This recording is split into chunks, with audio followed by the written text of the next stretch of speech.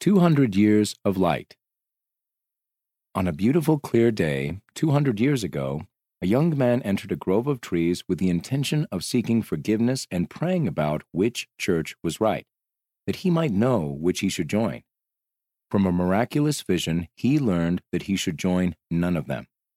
Thus marked the beginning of the restoration of the gospel of Jesus Christ, a process that continues in our day.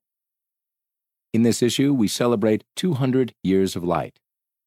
President Russell M. Nelson teaches how gathering Israel on both sides of the veil can prepare us and others for the Lord's second coming on page 12. Elder LeGrand R. Curtis, Jr. shows how Latter-day Saints have contributed to the ongoing restoration and how each of us can contribute on page 20. Young adults share their thoughts about making a difference in the work of this final dispensation on page 70. As we learn from the words of our prophet and the stories of faithful saints, may we come to the same knowledge the prophet Joseph did 200 years ago, that Heavenly Father and Jesus Christ are real, living beings who love us, and let us share that knowledge with our friends and neighbors.